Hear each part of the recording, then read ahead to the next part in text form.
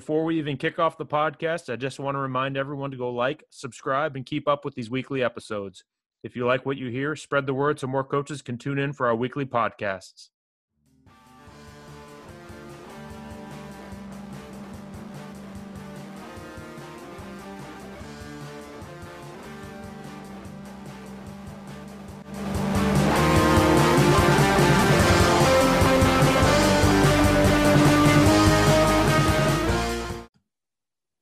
Hi, I'm Coach Tony Schiffman, and welcome to the Hog Football Podcast, where we talk all things football and all things offensive line.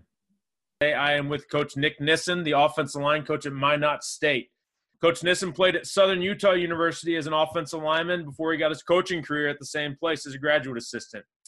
He moved to Minot State after that, and he's going into year 5 as the offensive line coach. Coach Nissen, how are you? What's going on? I'm doing fantastic, Coach Schiffman. I appreciate you having me on. I think this is awesome what you've done on Twitter and now into. I mean, it shows what coaching's all about during this adversity, and I appreciate you having me on. Of course, and it's been a great time filler for me to do this on the podcast as well. So it's been fun. Talk to me a little bit real quick just about how the offensive line has played a part in the success of the really good teams you've been a part of. Yeah, so even outside of football, I think any good, successful business company, you have it. I think there's always a group of guys or a person who does all of the behind the scenes dirty work. And I think every successful business has somebody like that. And, and that's how I look at as the offensive line. It's those guys that are behind the scenes. They don't get all the glory and the glam. I mean, you look at, teams, people watching football on the TV sidelines. A lot of people have no idea even what's going on in the trenches. And a lot of coaches hear, or people hear, the importance of it, but may not know exactly the nuances and the little technical things that go inside playing offensive line. And I think any successful team, that I've ever been around, coached on, played with, has always a solid group of offensive linemen, and that's both on the field and off the field. It's right. The meat and potatoes, the tone setters, the guys doing the dirty work. And when things go the right way, it's expected, and when things don't go the right way, it's always their fault.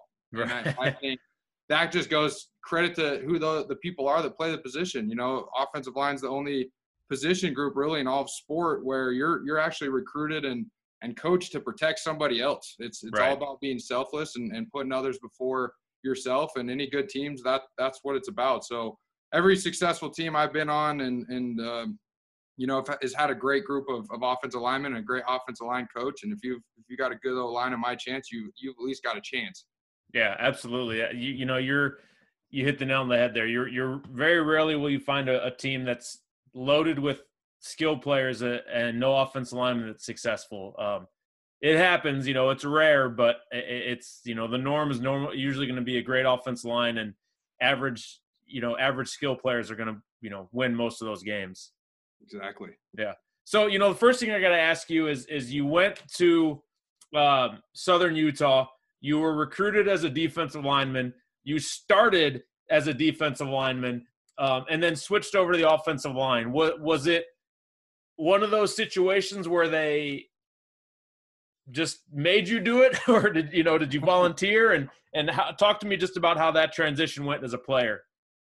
It's pretty funny how it all happened. I actually, out of high school, I was getting pretty heavily recruited by Weber State, Southern Utah. I'm from Utah originally, so kind of getting the love from those guys. And, Weber State wanted me more of an O-lineman, and SUU wanted me more of a defensive lineman. Mm-hmm. And that young, clueless football player I was, I kind of jumped all over. Hey, I got to go play a D-line and get stats and whatnot. And made my way to Southern Utah kind of for not just that reason, but, that had some to do with it. And after, I played defensive line there for 3 years, kind of rotated between 3-tech, nose guard. And head coach came up and had a sit down one-on-one, and it was one of those, you're not a great athlete on the defensive line, But Right. if you move over to the offensive line, you're going to be one of the better athletes we have, and you'll be in the mix right away. And I've always been a team before self type of guy, and it was tough, it was hard, but everything Coach Lamb came and talked to me about was phenomenal, and I made the jump, and that's been honestly the best decision I've ever made as a player, and honestly profession. So fell in love with the aspect of putting others before yourself, working as a unit, those 5 guys, becoming a part of a family, and been in love with it ever since. So came full circle. Yeah, right. Was it fun for you as a player? When you made that switch, was it fun to kind of go against the D line in practice and talk a little trash then after you made that switch? It was actually that I made the switch in the spring of my sophomore year, and actually lived with all D linemen. So when I made that switch in February, we immediately went from teammates, roommates to enemies during spring ball. So right. It was pretty fun to talk some trash at night, going over one-on-ones, you name it, and talking a little bit of trash and having that carry over. It made us all better. Yeah, of course. It's such a good camaraderie. And it's funny because you see some of those really good teams, not just with the offensive line, but you see those teams that can battle every day in practice and almost come to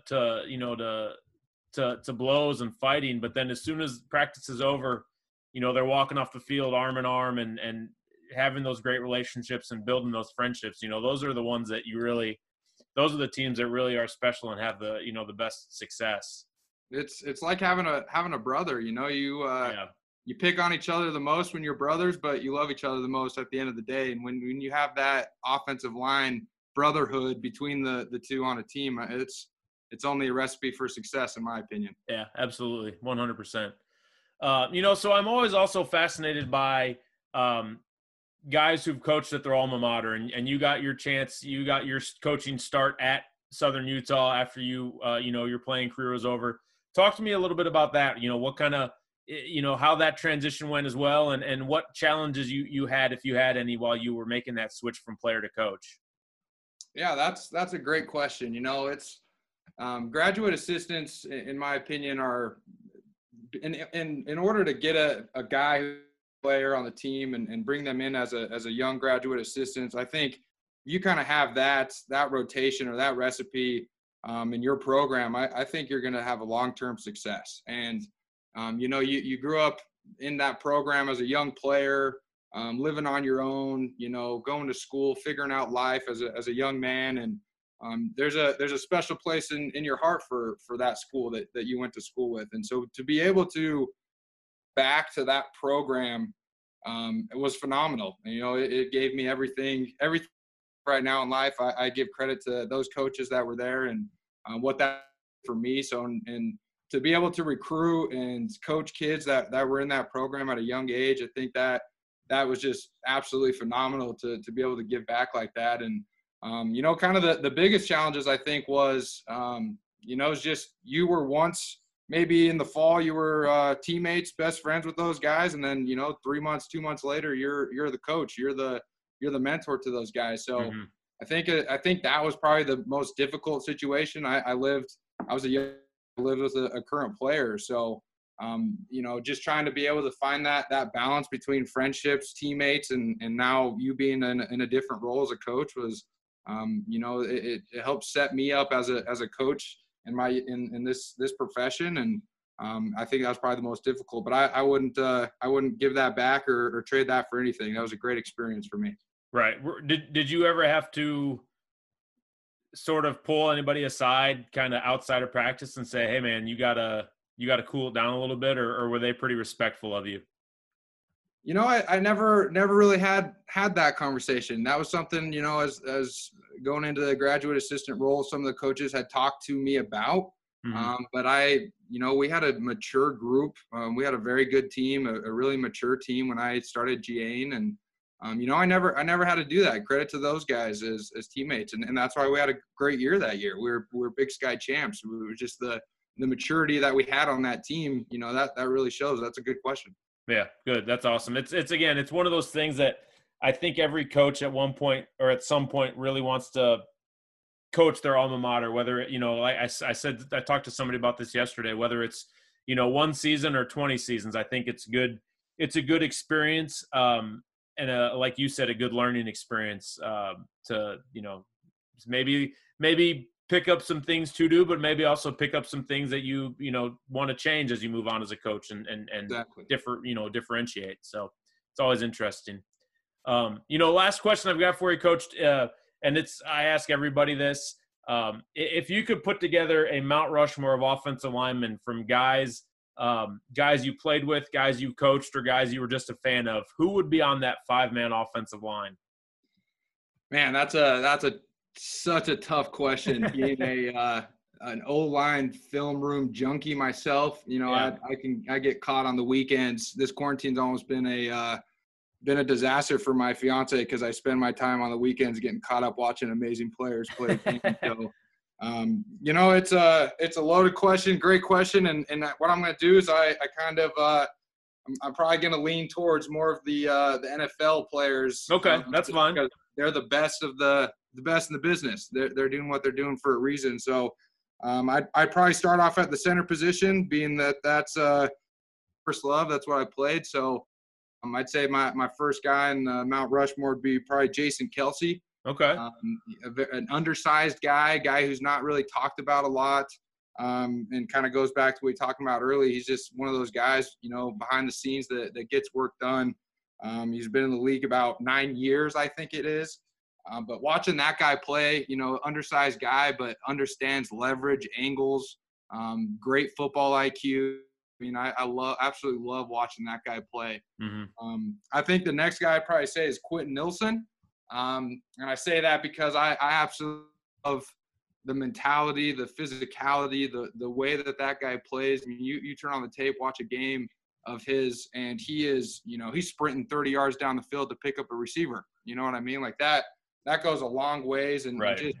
He's so young in his career, but yet he's already set such a huge impact. And I think he's going to be one of the greatest of all time. And then I move out to tackles, and I actually did those last, even though those, especially in the NFL, are probably two positions you want at the top. But I'd say Joe Thomas is one, and the reason for that is the consistency. I think any great team, any great O-line is because of its consistency, showing right. up every day, finding a way to get better. And what I believe what makes him so amazing is he was on a not a very good team. You know what I mean? Like he had to show up every day, come to work every day, 10,000 consecutive snaps, and he wasn't competing for. He wasn't even in the playoffs very much. I was gonna say, he never even played in a playoff game, did he? No, I don't believe he. Maybe once, really, really young in his career, but I can't think of anything off the top of my head. But that makes it even more special. You know what right. I mean? Like, he loved it. He knew his role. He knew his job. He went to work every day to do that at the highest level. I think the next tackler I'd probably say is Tyron Smith. Obviously, the dude is an absolute freak of an athlete. Yep. I love watching his sets from week 1 to week 14 and how consistent he is, and just his setup and his stance and his approach to the line of scrimmage, and his hand placement is just top notch and always long and outside, strong inside hands.